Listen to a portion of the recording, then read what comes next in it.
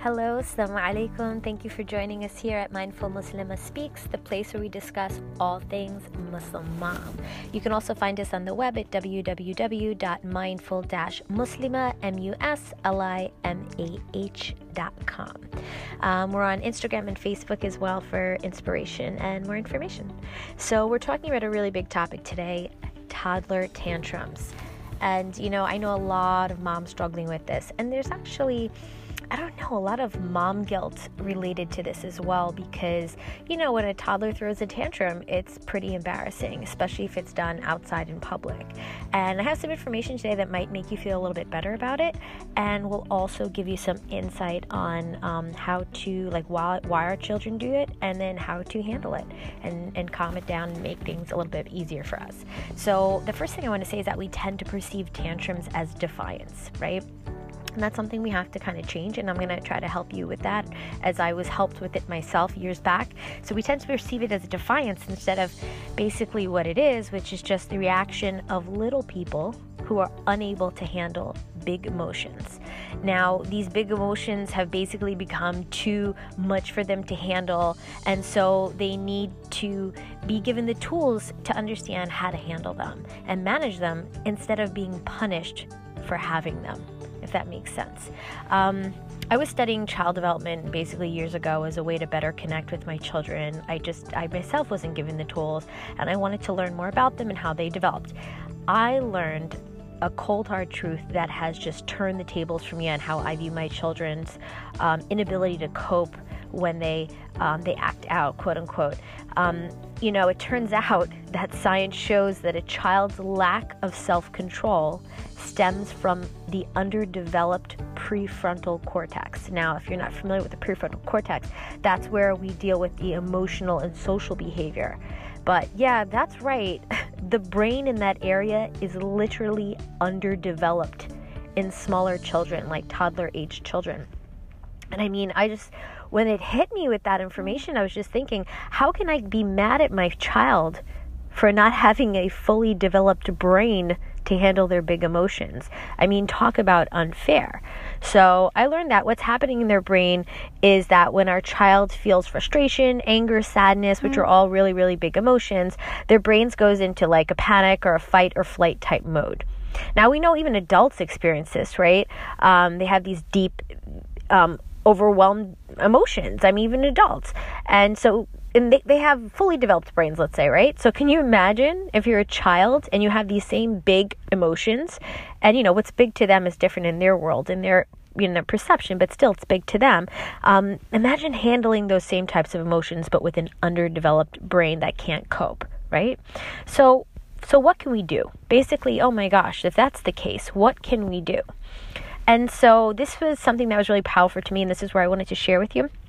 Now, the first thing we have to do might be the last thing we actually want to do. So it's going to take us a bit of pushing ourselves and reminders to get us to do this. But I will tell you that the first thing we're supposed to do is empathize. I know you're like, what? Empathize? Empathize when my child is like rolling around on the floor, throwing himself all around because he can't, let's say, have a cookie before dinner.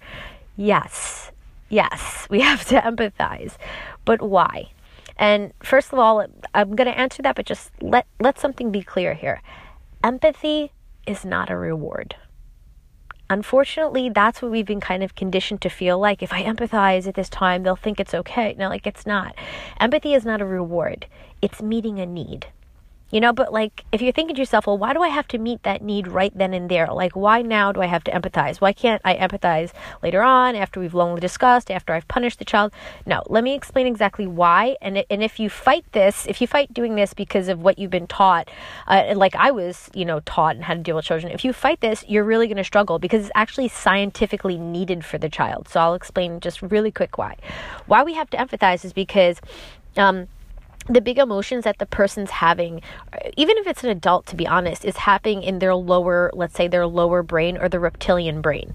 So if they're not given a trigger, if your child's not given a trigger or a way to come out of their lower brain, which is extremely reactive, right? Have you ever felt angry? You just want to like lash out and scream? That's from your lower brain. So if you cannot get out of that unless you're triggered or pulled out of it, and the brain can't calm down long enough, let's say, for example, for your child to even hear your rational explanation as to why the cookie is not a good idea. If you don't pull them out of the lower brain with empathy is what does it, then you're not even going to get them to calm down enough to focus on why that's a bad idea and why that's not allowed, So depending on the age of the child, by the way, they might struggle more or less on the explanation piece or rationalization, because, there's different developmental stages. But for the most part, in general, let's say the first step is to calm them down, and empathy is the medicine. And I will just inject here that Rasul Sallallahu Alaihi Wasallam basically did this. His lesson, that he taught us, is when he saw a child upset, he would first of all go down to their level, like let's say on his knee, and he would go to the child, and he'd usually have like a loving, warm face of concern. He might touch the child on the arm or the shoulder and empathize. And then they would just open up to him. This is actually what he did. And now, even with older children, this is really important, and that is because it basically reinforces their self-worth and lets them know that they matter and their feelings matter, right? And that helps them to protect their self-esteem and overall emotional health. So step one, empathize. To get them to snap out of their reactive behavior. Number two, we have to explain the boundaries to the child. This is where we explain to the child like what we will not allow in a very calm way, without sarcasm, without anger. And then the third thing we're going to do is basically offer a tool or a solution for the child. So let me just give you lastly this one example of what that might sound like. That might sound like this. I'm really sorry that you're upset. Right? You're going to say it with all sincerity, otherwise it will not work.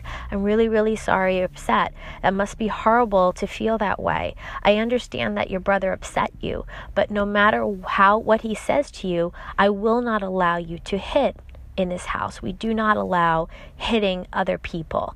And I understand that you're really upset and angry about it. Maybe we can go and sit, let's say, in the living room, and you can color or draw your feelings and how you saw that the event took place, right? Tell her to draw your emotions, your feelings, and then maybe we can talk more about them. So then you bring the child to the table, you give them crayons, you give them a paper, and you have them basically draw out what happened to them.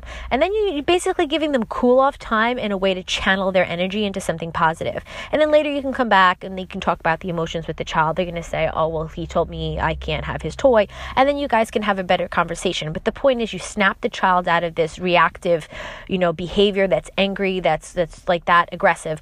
And then you basically are able to calm them down, let them know what you will not allow, and then you will bring them over to a tool that will help them. There's different tools you could use. That was just one example.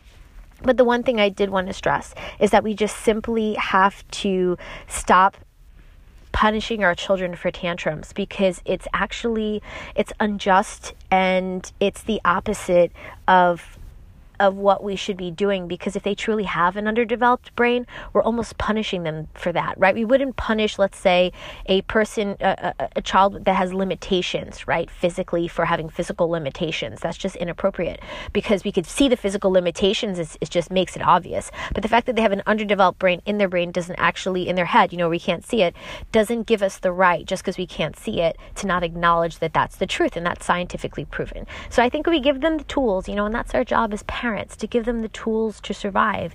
We're doing them more justice than we are for punishing them for having something that they can't control themselves.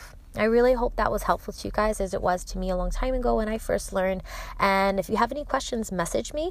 Other than that, thank you for joining us. Assalamu alaikum.